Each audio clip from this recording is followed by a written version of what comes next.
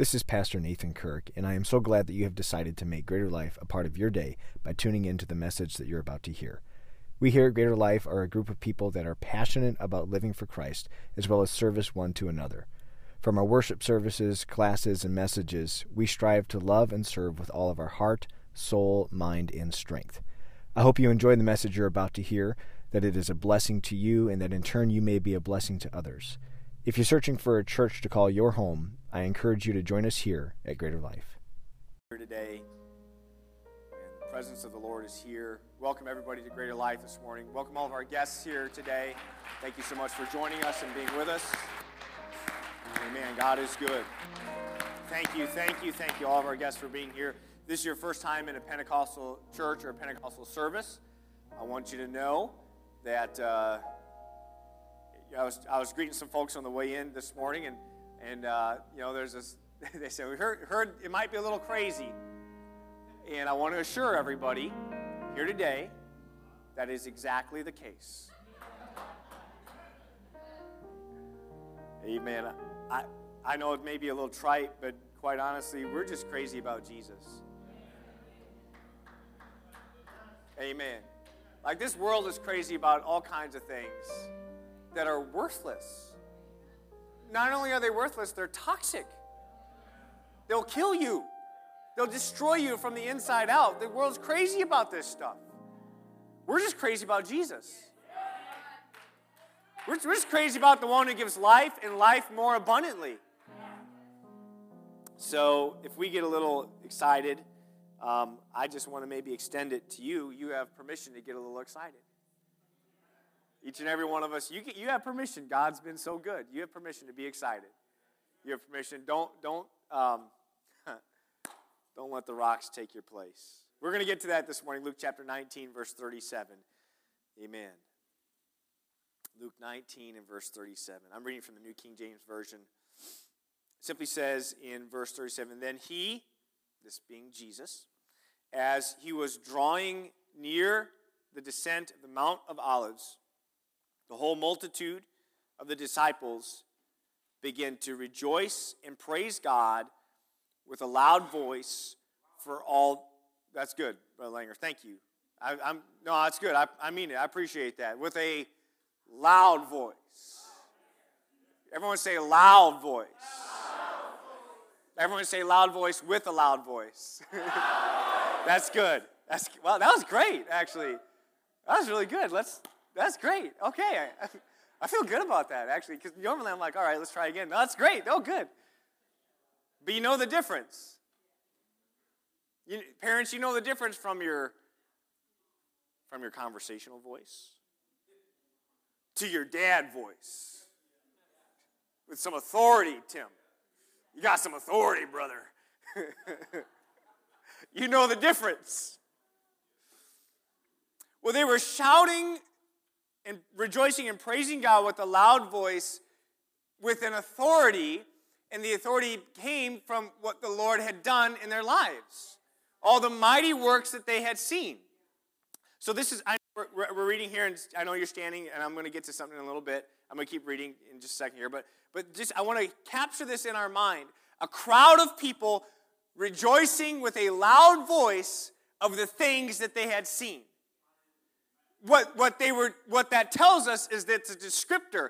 Their loud voice was saying, I've seen Jesus heal the blinded eye. Here comes Jesus, the one who raised the dead. Here's Jesus, the one who healed our bodies and our sick. Here's Jesus who delivered us from all of our issues and fears and oppressions. Here's Jesus. They were just shouting unintelligibly, but they were sounding off of the things that Jesus had done. Yeah.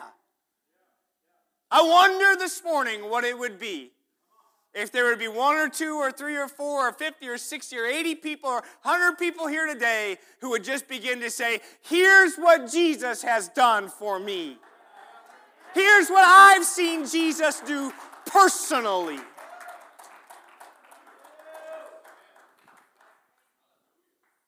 No?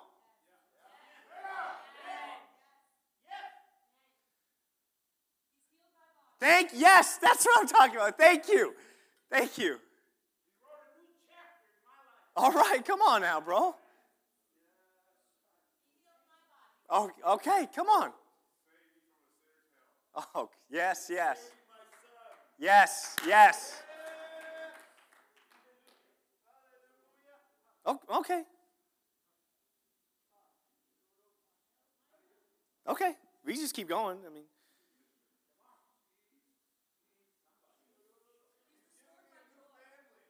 new family, restore my joy. Come on, someone. Yes, keeping us safe. Yes, come on. What's Jesus done for you? Give me hope, set me free, saved a marriage.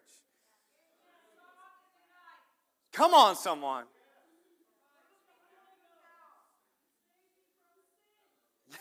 Yes, yes, yes, yes, yes.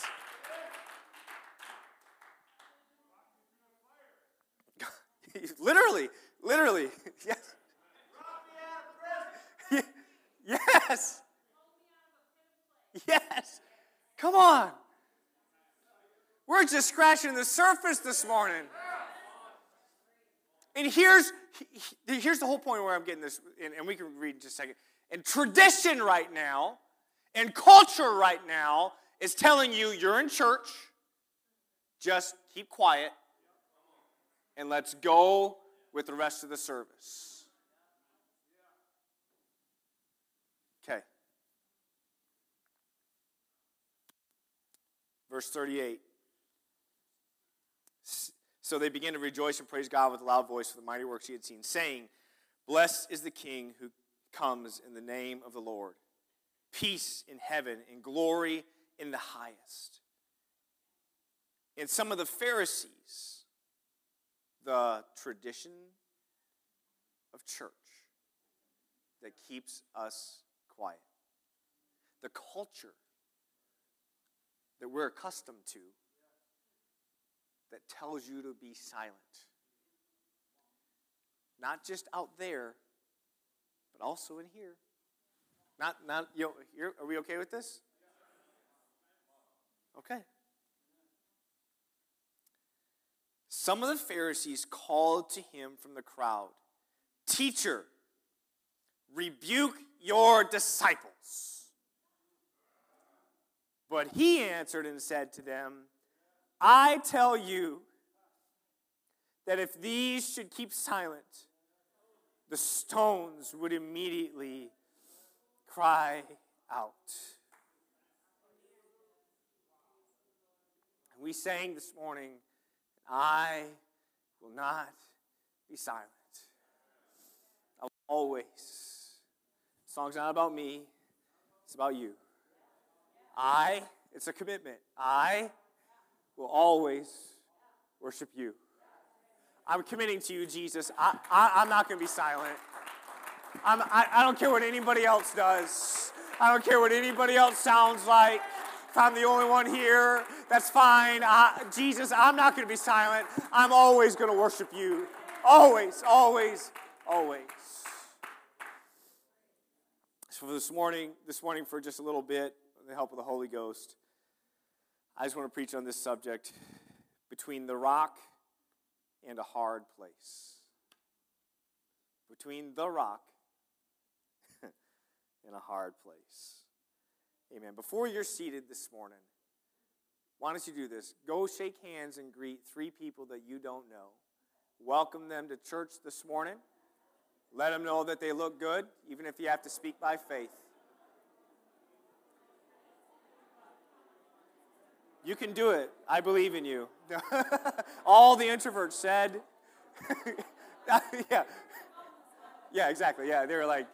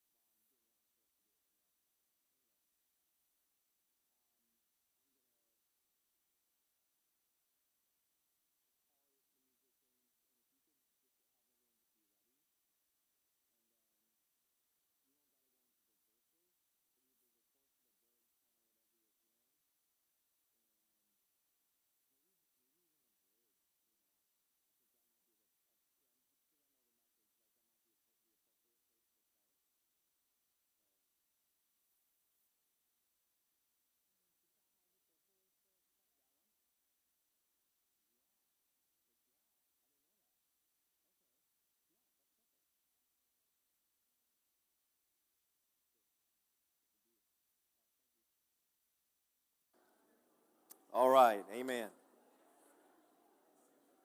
Now, Brother Marchand up in the sound booth, just want to let you know, this time right here doesn't count for as long as I'm preaching. Just want to be clear about that. This is not part of the message. Thank you. Amen. Again, just want to say a very warm welcome to all of our guests this morning. Thank you for being with us today. We just so appreciate you being here. I want you to feel welcome.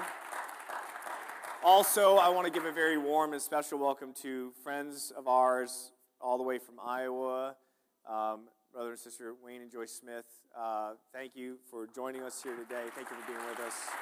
Old family friends, going way, way, way back. Well, way back. I don't want to say way, way, way back because that makes us sound older than we are. So, but knowing them from back in the Iowa days. Now, church, I just want to give you some instructions. You are not allowed to ask them any questions about my childhood. So, because they have some stories, I'm sure, and all the stories are well, they're there. So, yeah. Thank you. I will. The check is in the mail. Thank you.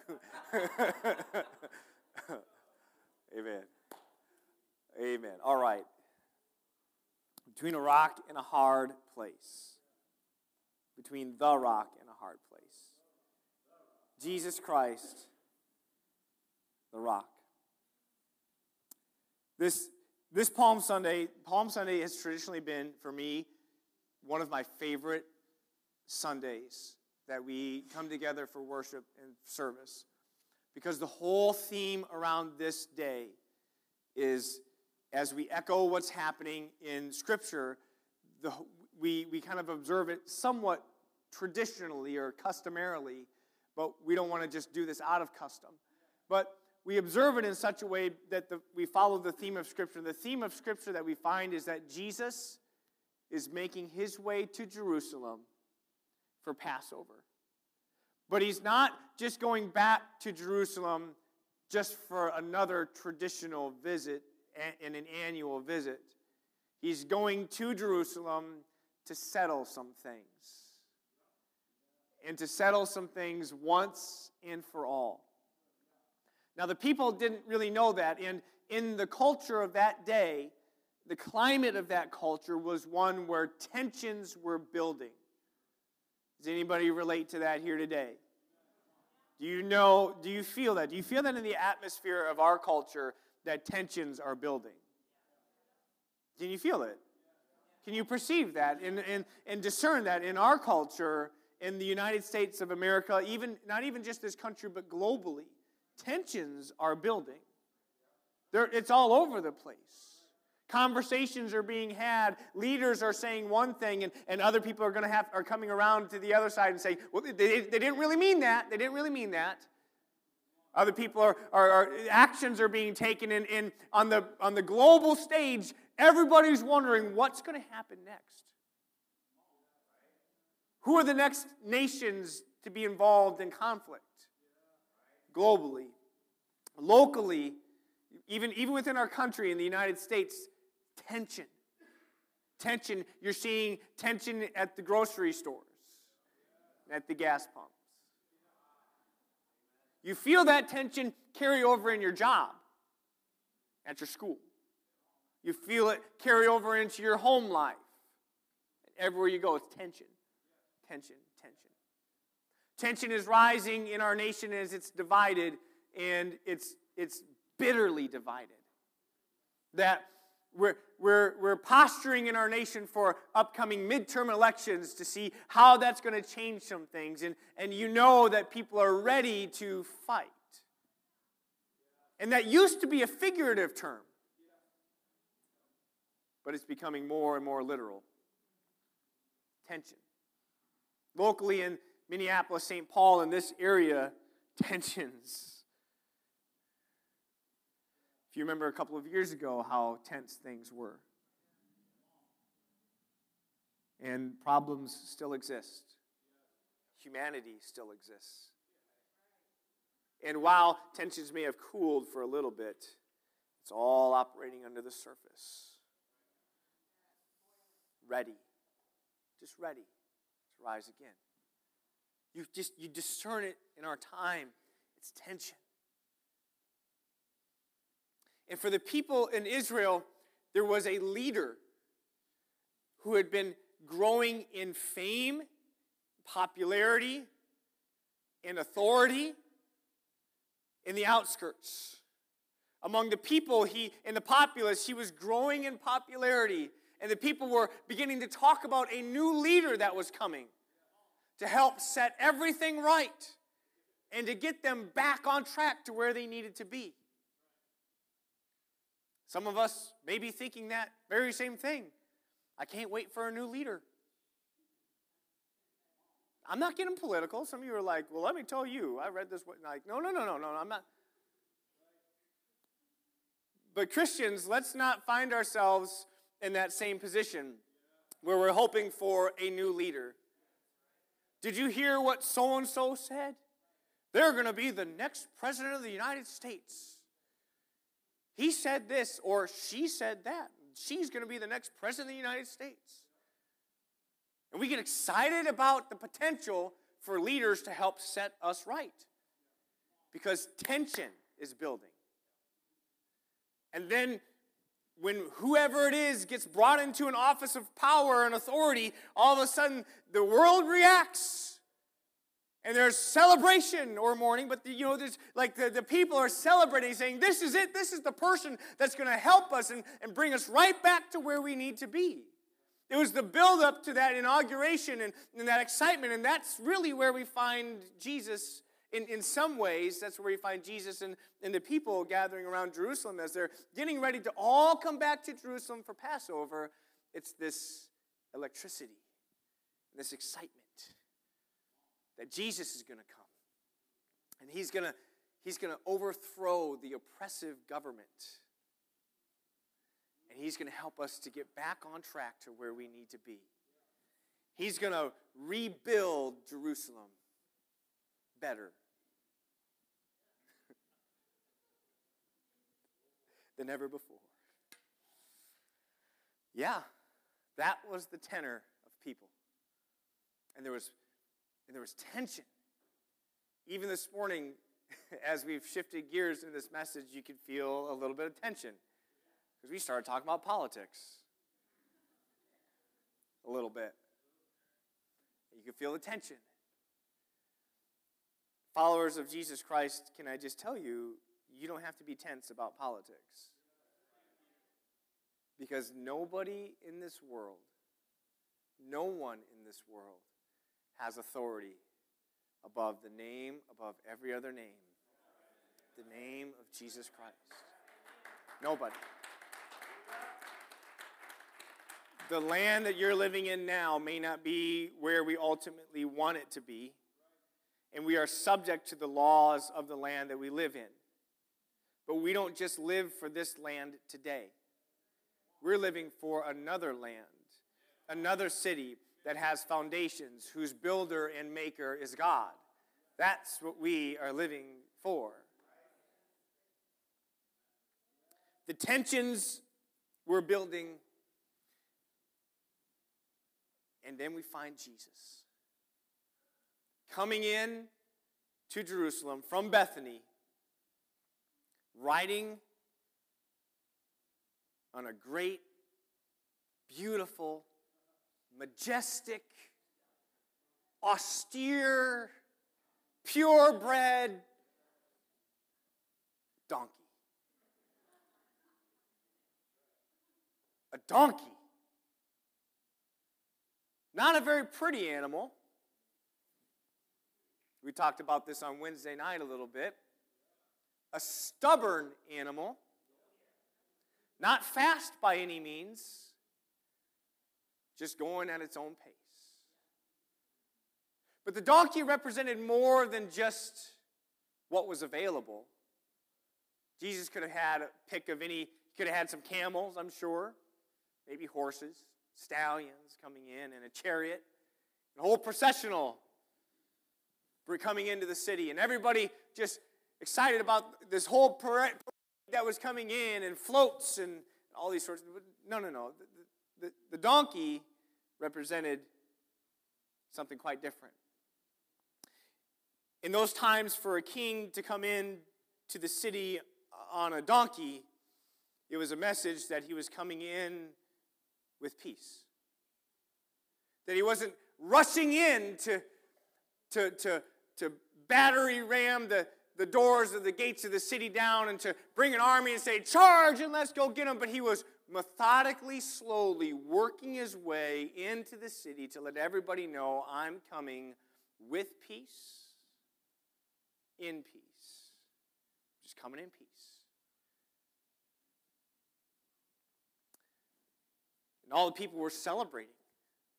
And they were cheering and clapping and laying down their garments on the road before him and taking branches off of trees and laying it down on the road, preparing the way, saying, right this way, Jesus, come on in to the city. We're ready for you to come in. We're ready for you to now take the throne and to set everything and make everything right. And they were looking back to Old Testament prophecy. See, they lived and died by this word. This word that they had at the time, the words that they had, meant so much to them. And they were living and dying by the words that they had. And they were looking back to an Old Testament prophecy in Zechariah 9 that told them of what was coming.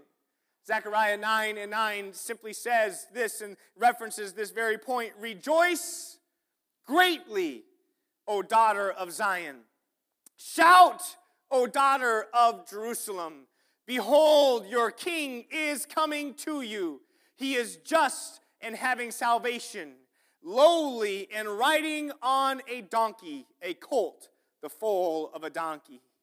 And I will cut off the chariot from Ephraim and the horse from Jerusalem. The battle bow, hear these words, the battle bow, like the war and the striving and the battle will be cut off.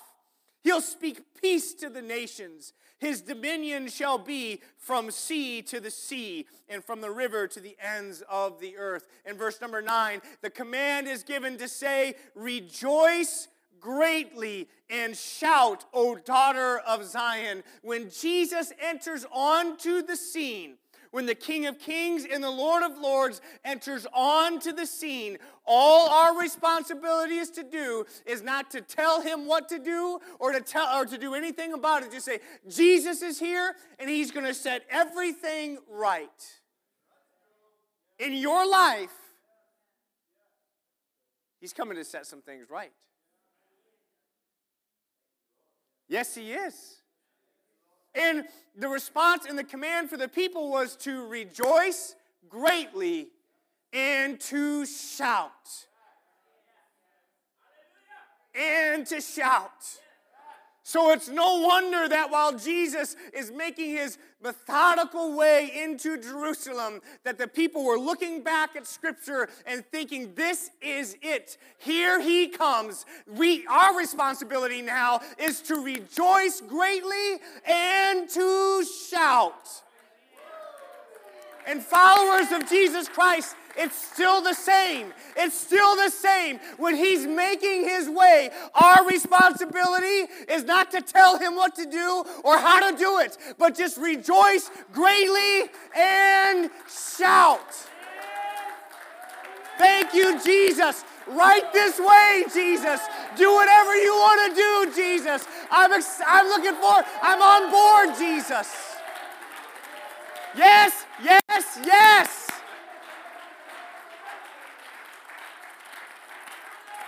And so what the people begin to do is they begin to rejoice greatly and shout. In the Bible, we read in Luke chapter 19 that they began to talk and express about the things that Jesus had done.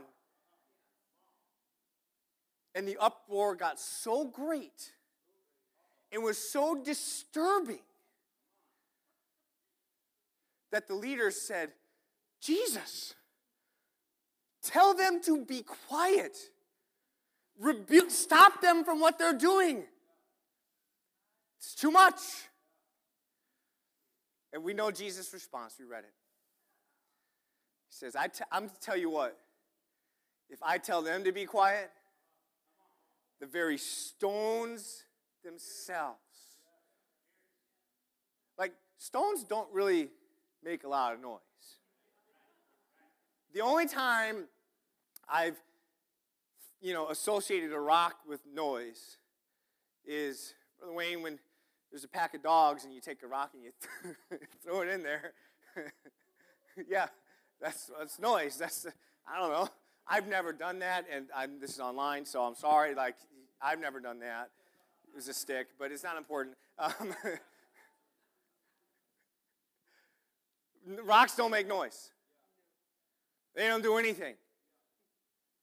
They just sit there.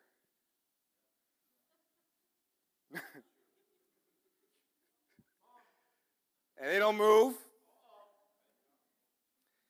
And it's really hard to move them. Let us pray. No.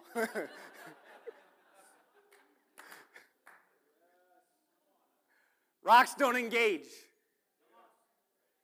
Rocks just sit there. And I know some of you, body language, like, I know this doesn't mean the same for everyone. Some people, this is being thoughtful, and I get that. I get that in our ways. That's fine. I'm not saying that. But rocks just kind of, just don't move. You can do the greatest thing in the world. It's not going to move. You can impress them all you want. It's not going to do anything for them. But the environment of that day was different. Something particular that day was taking place. Because here comes Jesus, the Lamb that was slain before the foundations of the earth. And it's as though the foundations of themselves, of this earth, would cry out if the people were to keep silent because of the tension that was building. It was building so great, it had to be broken and let out. The tension was so great, it had to be let out. Anybody ever had tension like that build in your life?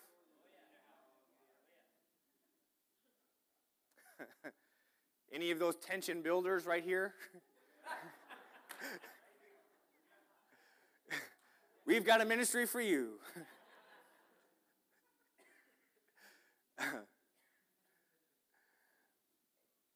That sometimes the tension builds so much you just want to scream. You ever done that? Oh man, okay. Where you just open up your back door and you just go,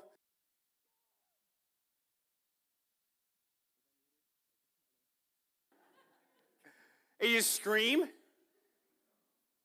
Like, and then neighbors pull their curtains and are like, what's going on over there? Because it's tension, they got to let it out. But the tension in those days was not out of frustration. It was out of hope. That they'd held on to hope for so long. And they hadn't seen it happen yet. But finally, maybe even they'd stopped hoping somebody.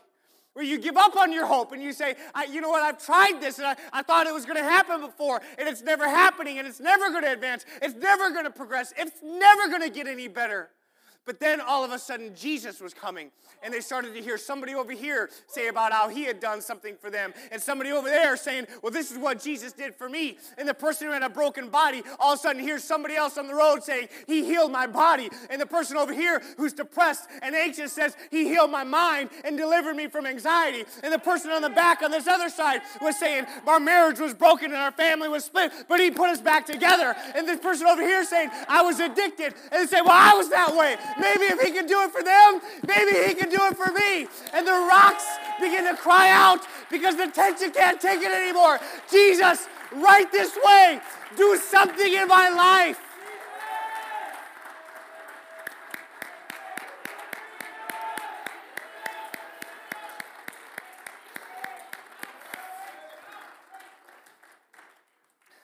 So it says, rejoice greatly, O daughter of Zion. Shout, O daughter of Zion, because your king is coming to you. You don't got to go find him. He's coming to you. He's coming to you. He's making his way not lofty in a cloud somewhere, but down on a slow, deliberate, lowly donkey. He's making his way right to you. When the king shows up to you, and he walks by you, and he says, Brady, what can the king do for you? What can the king do for you today? And when so many people have offered with zero authority or power to do it, our cynicism says, nothing, you can't do nothing for me. But when the King of Kings, the one with all power and authority, when he comes to you, he's the only one that actually can do something. And he's coming to you and he's saying, what can we do for you? What can I do for you? Not we, it's one, but like the royal we. What can I do for you? Brad and Savannah, what the king is coming. It's not me, it's him. He's saying, what can I do for you? Well, and you're here today, and the king is coming to you, and he's saying, what can I do? I'm coming to you. I'm coming to you. What can I do? What can I do? What would you tell him? What would you tell him? I wonder what we would tell the king. Jesus, here's what you can do for me.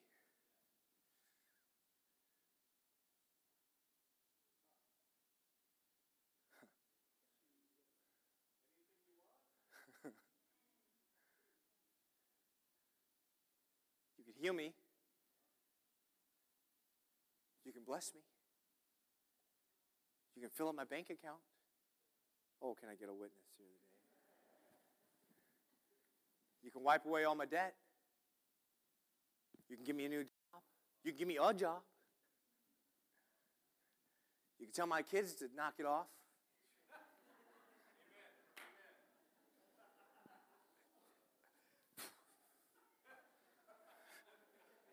I'm just going to stay right there. No. The king is saying, what can I do? And the people are cheering, come on in and do it. Come on in and do it. Come on and take all of these political jokers out of the way. My wife told me a joke the other day. She said, how did it go? She said, what do you do? What happens with political jokes? I said, I don't know what. She says, they get elected.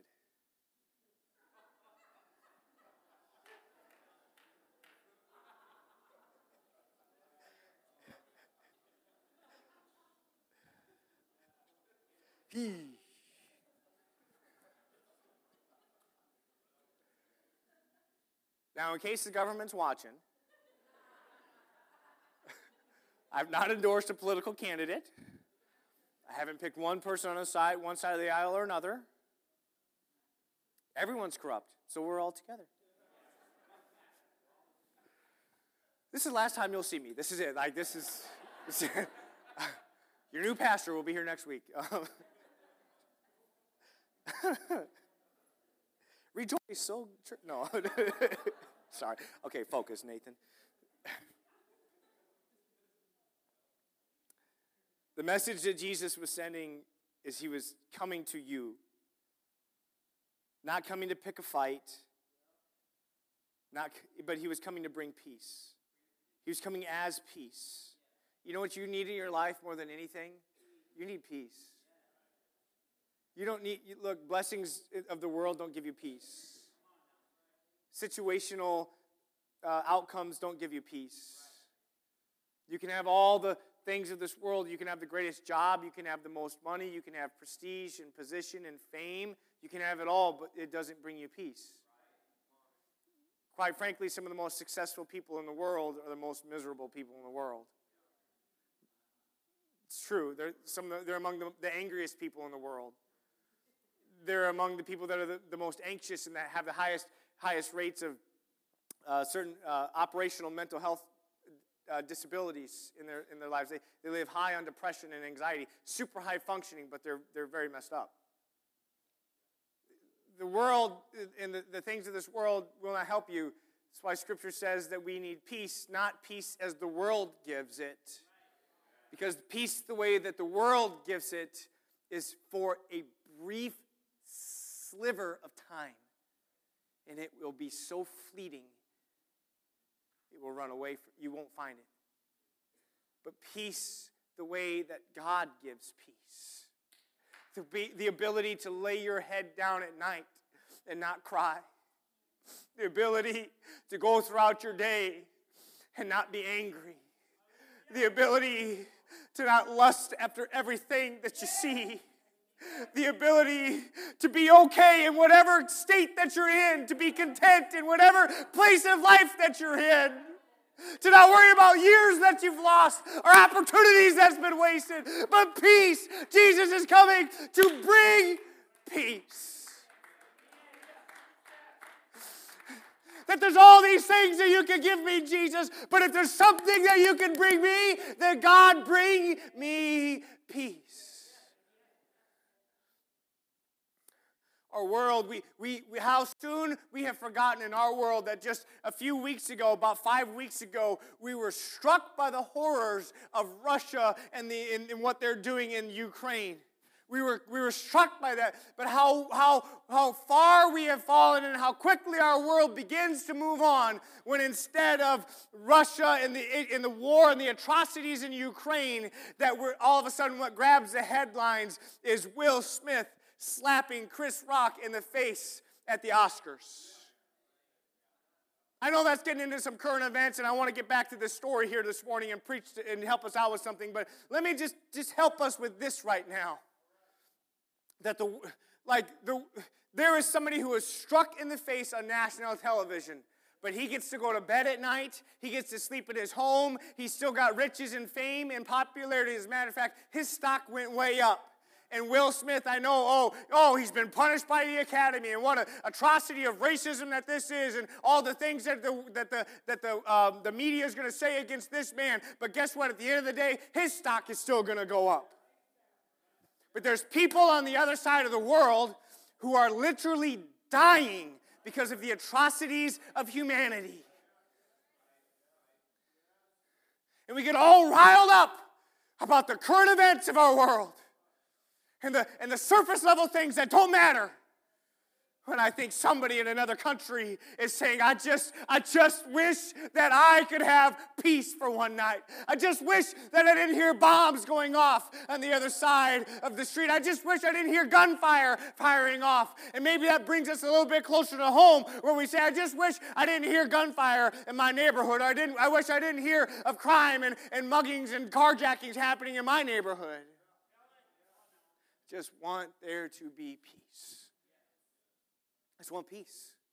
Peace in your relationships. Okay. I'm going to meddle this morning.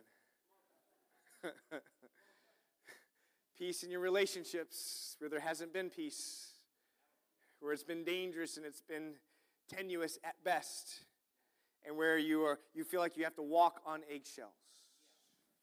Anybody? No, nobody here has those issues. Yeah. Well, you don't have to raise your hand. Just open your heart. No, but really. I just want there to be peace. Peace where you don't have to worry about who's right and who's wrong. I just want peace. I just want peace. That's what Zechariah tells us, is that that the Messiah will come and he'll bring justice. He's just, and he'll bring justice. He'll make things right. So all the while the people are celebrating and they think this is it. He's coming and He's gonna make everything right. And he ultimately does, but not the way that they think. He was coming as peace itself, not to debate, not to compromise. He wasn't coming to sit at the table of compromise and to just have a discourse about what should or shouldn't be done, but he was coming to settle things and to bring it to completion. As the end of his journey into Jerusalem, the journey into Jerusalem is just the beginning, but as the end of this particular journey culminates, it's not as Jesus sitting on the throne and ruling, but it's with Jesus on the cross crying out, "It is finished." It's finished.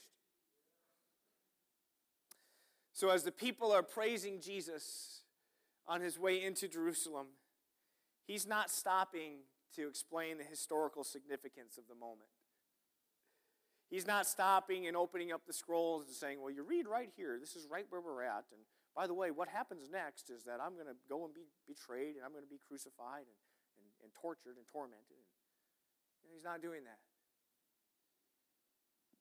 He's just letting the moment happen because it's fulfilling prophecy and it's leading the way to something better.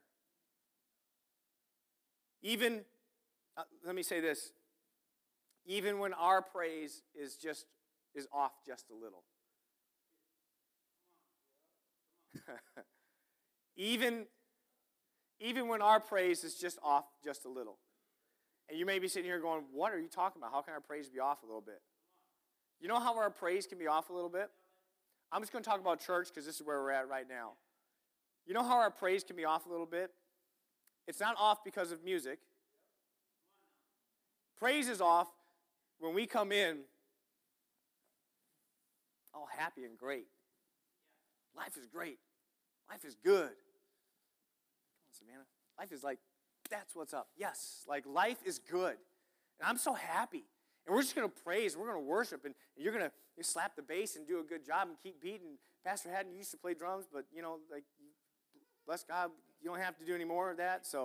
But you did well, but you don't have to anymore. Like, we're just going to hear the drum beat, and we're going to hear the singing, and we're just going to worship and look at the words, and everyone's going to worship. And, man, we're just going to have a good time and praise God and hallelujah and shake hands. And, at the end of the service, we're just going to come up and pray and have a good altar call, and everything's going to be great. I'm going to go home, and I'm going to go right back to where I came from.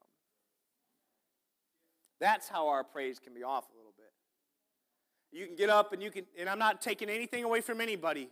You can get up and dance, you can shout, you can run, you can raise your hands, you can kneel on the floor, you can clap your hands, you can be a rock if you want. You can do you can do all these things. We can praise God. It can look good, feel good, sound good, but it can be off a little bit.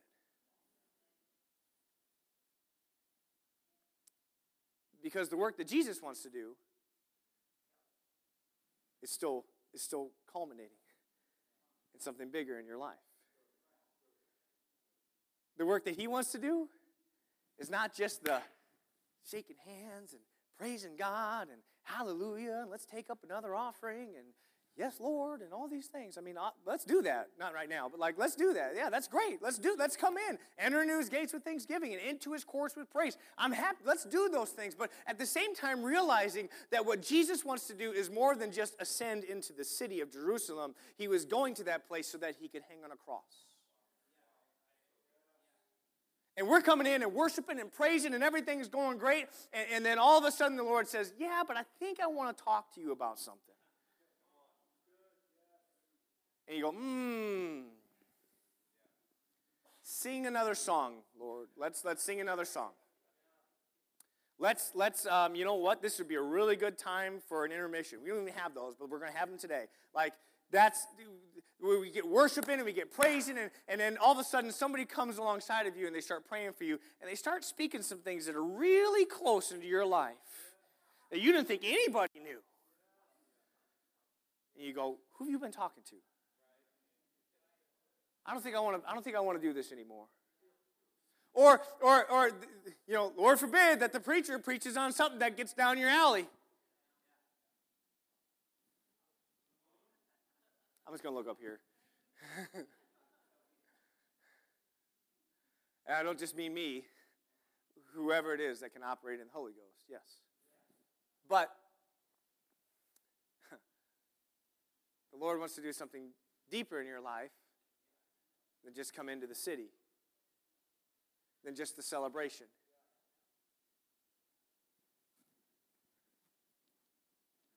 And I wonder,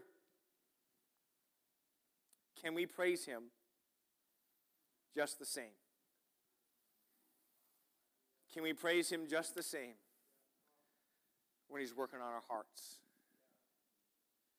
Can we praise him just the same when he's trying to fix something in us?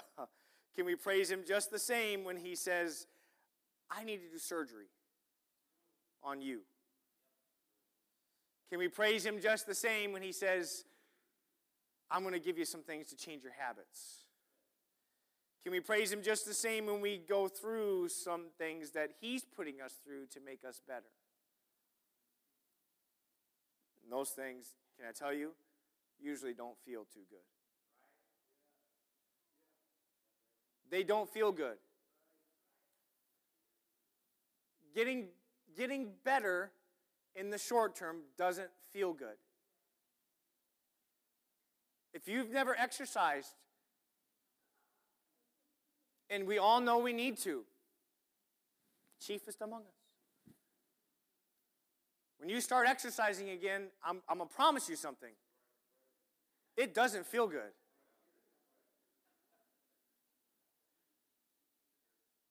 It hurts. It doesn't just hurt in that moment.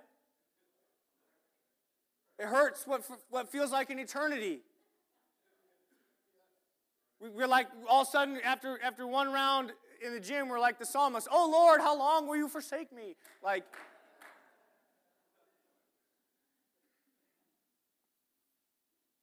I do 2 sit-ups a day. Sit up out of bed.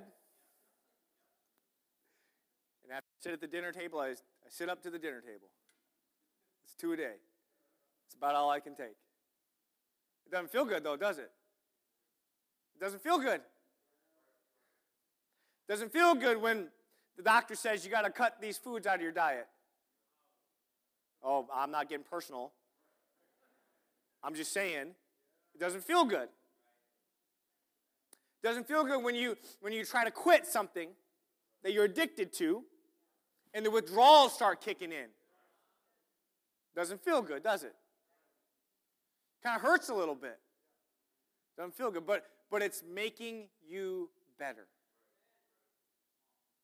Can you begin to actually change your gratitude instead of being thankful for that thing and being thankful for being made better?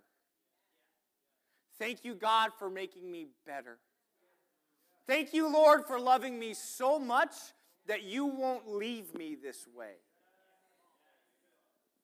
One of the worst things that happens in our societies that parents do to their children is they don't challenge and discipline their children.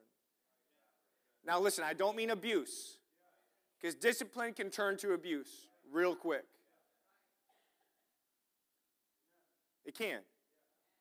Abuse is harmful, but discipline is not. But you know what else is abusive?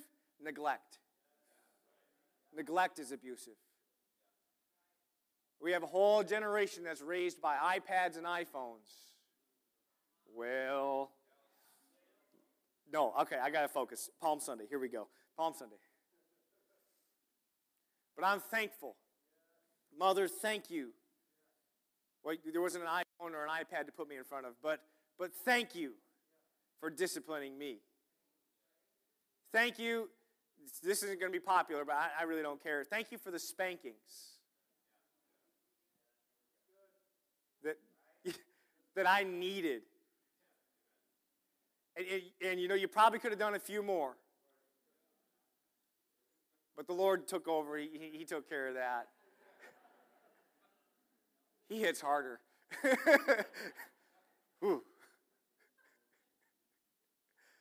Thank you for discipline. Thank you. Like some of you think of, not maybe it's your parents, maybe it wasn't, maybe it was a coach in your life, maybe it was a pastor in your life, maybe it was a friend or somebody else that held you accountable in your life and got you through some things and helped you advance through. Thank you, thank you. Thank you for helping me. And all that the Lord is doing is He's saying your praise to a certain point is fine. I'm not going to interrupt that. But what I want to do is I actually want to help you with something. And so beyond just taking the praise and saying this is really good, He's saying I want to take you to some really drastic places, including the Last Supper, including the Garden of Gethsemane, including the whipping post for scourging, including the way of pain through the city, including the crucifixion and the lifting up on the hill, including the spear in the side, including everything. I want to take you through some places help you. And I wonder if we can be thankful and praise him through the hard places. Thank you, Lord, for hard places. Thank you, God, for difficult times. Thank you, Lord, for heartache. Doesn't seem natural, does it? Doesn't seem right. The reason it doesn't seem right is because rightness, when left up to our heart, is totally messed up. There's a devotion that I've handed out to a few folks, and if you, I'll just be transparent. I'm not a big fan of devotions, daily devotionals. Not a huge fan. If you are good, don't take my disdain as an indictment against them. I just find them they're just not for me. It's not for me.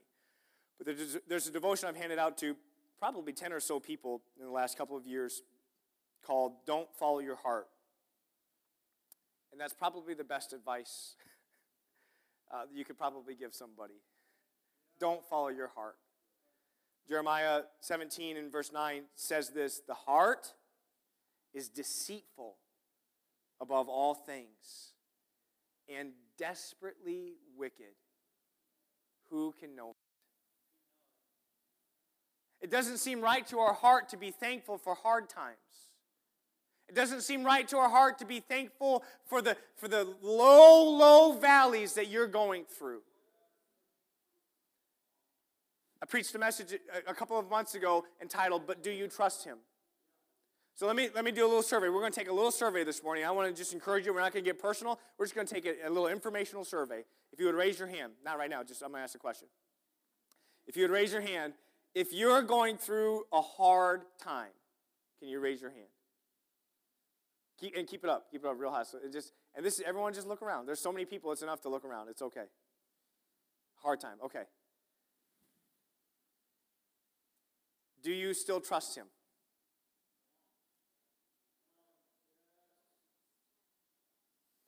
Then you know what you can do? Take your trust in your hard places. Say, thank you, Jesus. I don't know how it's going to work out, but I trust you. I don't know how you're going to do this, but I trust you. I don't know how you're going to put this and this together, but I trust you. I trust you. I trust, so you know what I'm going to do? I'm not just going to praise when it feels good. I'm not just going to praise when everything seems right. In the middle of my hardest season and chapter of life, I'm still going to praise you, Jesus, because I trust you and I know that you're going to bring me through it. I'm not just going to praise you for all the great things that you've done. I'm going to thank you because I know that in the middle of a storm or a trial or a cross, you're still going to be God in everything.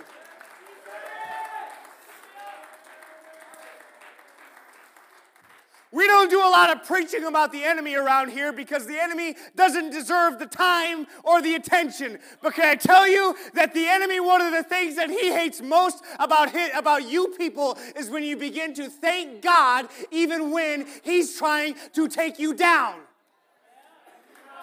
When the enemy's laid a trap for you and he's got you snared up and he's got you in a hard way, when you can just begin to thank God, the enemy doesn't like that. So if that's important to you, fine. Then that can be important to you. But can I tell you that Jesus Christ has got you in a place right now? You say, I'm in a hard time. I'm in a hard place. I'm in a rough season right now. Thank God for the hard places of life. Thank God for the hard seasons in life. Because you know what it's going to do? It's going to build something in here, and it's going to make something for you and to glorify the name of Jesus Christ that you can't do on your own.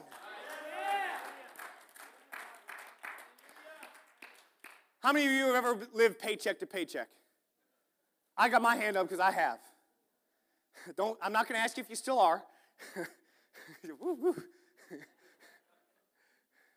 How many of you have not lived paycheck to paycheck in the sense that you didn't have enough to live off of? We joke about this. My wife and I talk about it when we were both in college and we lived in Bemidji. We had a little apartment that we couldn't afford the heat in it, and it was so cold at night you could see your breath. We're sitting there eating supper, and all we could have is beans and rice because that's all we could afford. And you sit at the table, you got your stocking cap on, you got 2 coats on, you got your mittens on, and you're eating soup and beans and rice, and all you can see your breath. You go to bed and you got 7 blankets that you got from, you got some of them from Goodwill and some of them from the Salvation Army. You're just like, I just got to find as many blankets as I can. It's so cold, the cat that's got a fur coat on has to get underneath the blankets because she's freezing to death.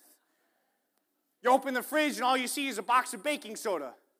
And you get so hungry you think about eating that. You start to convince yourself, that's absorbed a lot of flavors. I bet I could taste something in there. It's like that jelly bean from Willy Wonka. Oh, it's pumpkin pie. And it's like no, don't do it.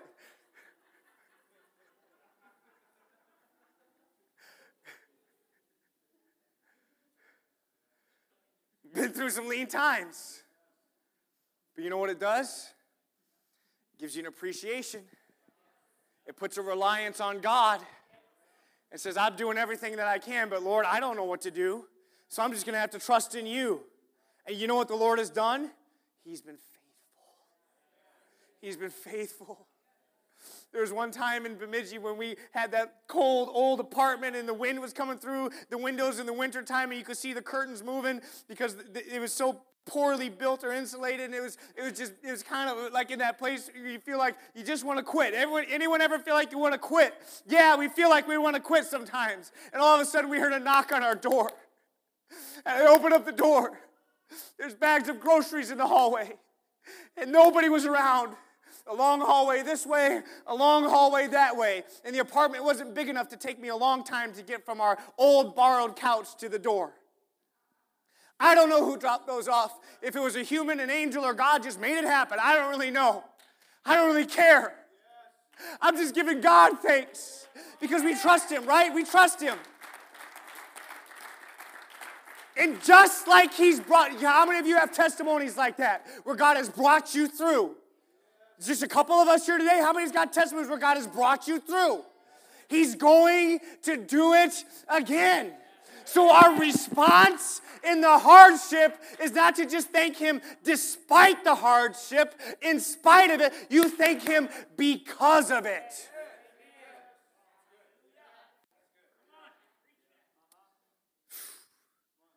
I'm almost done.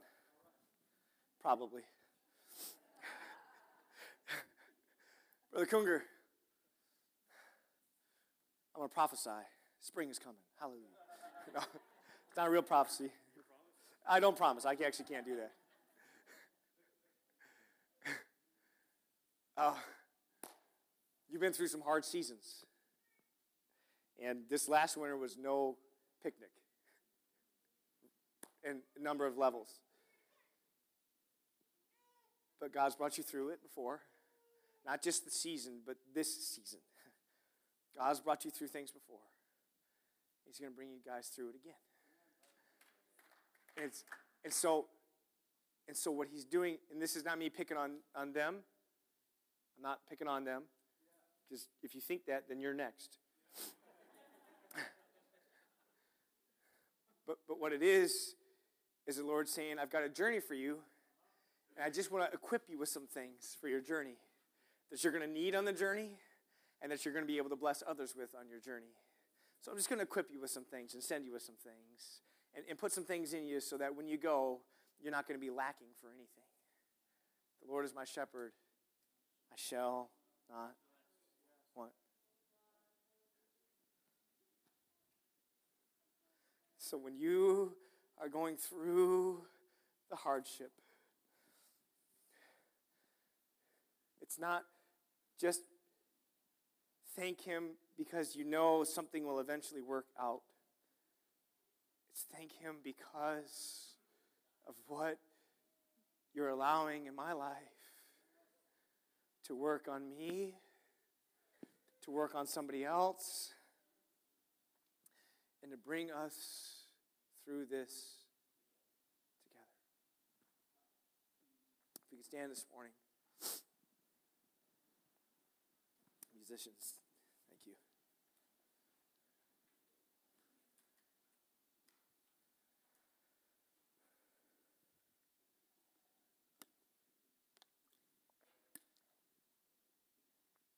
Psalm chapter 118. Jesus Christ, the Messiah, speaks of the Messiah.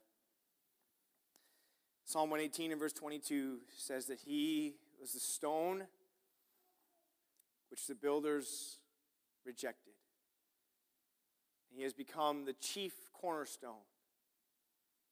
Jesus Christ, he is our rock. He's your rock. He's your foundation. He is the chief cornerstone on which all of our faith is built. Jesus Christ. And his example to us on this Palm Sunday is he allowed the ascent into Jerusalem.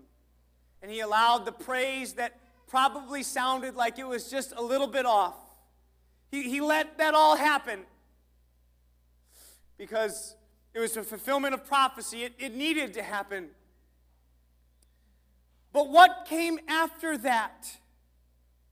What we find is we find that the people around Jesus, slowly but surely, one by one, began to walk away. When the message and the tone turned from excitement and energy and build-up and all of that, when all of that began to shift tones a little bit, all of a sudden the people started to look around and they started to say, I don't really know if this is going to be for us. I don't really know if this is going to be for me. I'm not so sure if I signed up for this. Go ahead, Molly. The people began to see what was taking place. One by one, they began to walk away. But Jesus Christ, because of his mission and what he was called to do, what he was set out to do, he was a rock, a stone, unwavering. He was firm and he was true. Isaiah 50 and verse 7 says, "For the Lord God will help me. Therefore, I will not be disgraced. Therefore, I have set my face like a flint, and I know that I will not be ashamed." This passage in Isaiah, and I'm going somewhere, just hear me for a little bit more this morning as we're wrapping this up. That passage in Isaiah is a song of the servant, of the Messiah. It's the song of the Messiah that he would sing and he would say, a poem that he would say, and it's saying, "I have my face set like a flint." The rock, Christ Jesus, has his face set. He has a mission. He's not moving. He's going. In Zechariah chapter 9, we read about the prophecy about Jesus coming in. But if you read about the Messiah coming in to Jerusalem, but if you read in Zechariah chapter 7, just a couple chapters before this, it says this about the people in Zechariah 7. It says this about the people of God. It says, they refused to heed. They shrugged their shoulders and stopped their ears so that they could not hear. They made their hearts like a flint, refusing to hear the law and the words which the Lord of hosts had sent them by his Spirit. This refusal, this hardness of heart can happen to us when over and over and over again we're waiting, Jesus, waiting.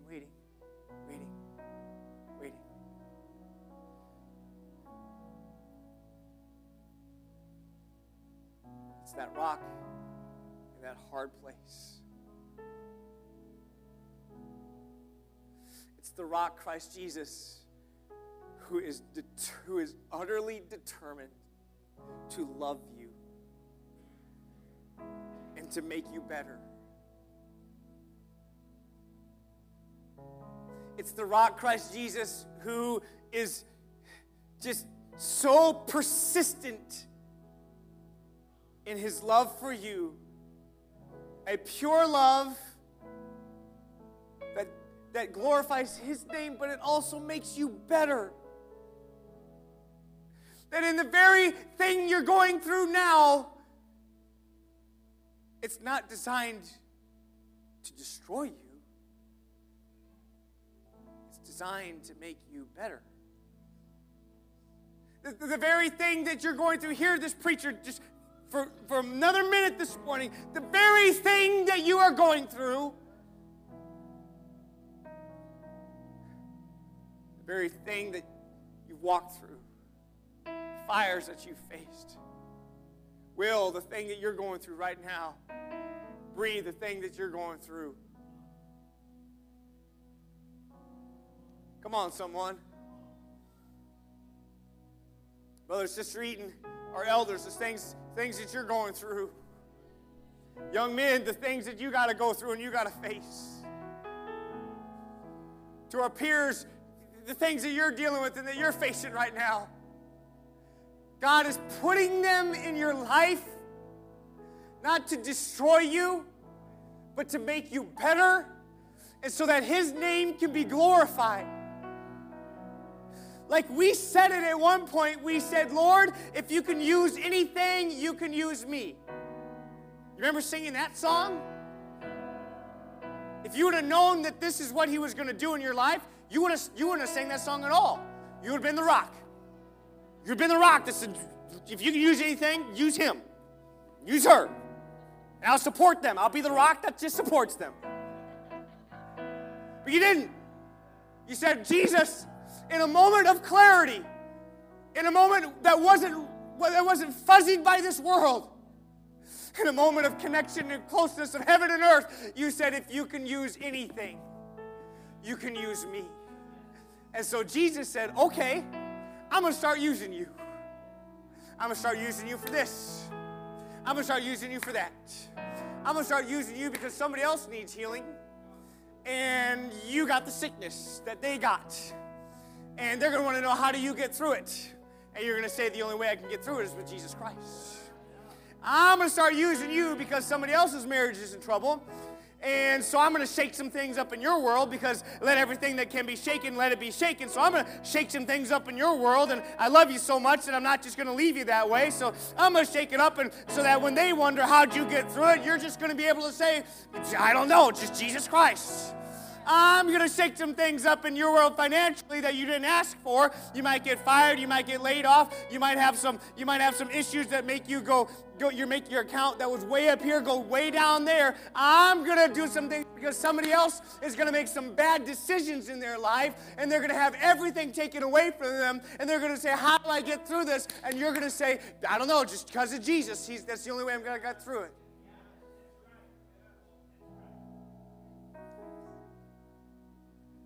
So what do you do when you're between the rock and the hard place? We just thank him. We begin to praise him. We begin that even though it's not perfect, and even though, Lord, I know it's not done yet, and even though I can't understand where this is even going, Jesus, I'm going to praise you. No. Not just because that's what I'm supposed to do, but genuinely deep down inside of me, I know I need to get better. And you're putting me through this so that I can you care enough about me to arrange all of this so that I can get better? Thank you, God. Thank you, God, for putting all this stuff in place just so that I could get better. Thank you, Lord, for allowing the times that we're in right now to happen to you and to me so that we could get better.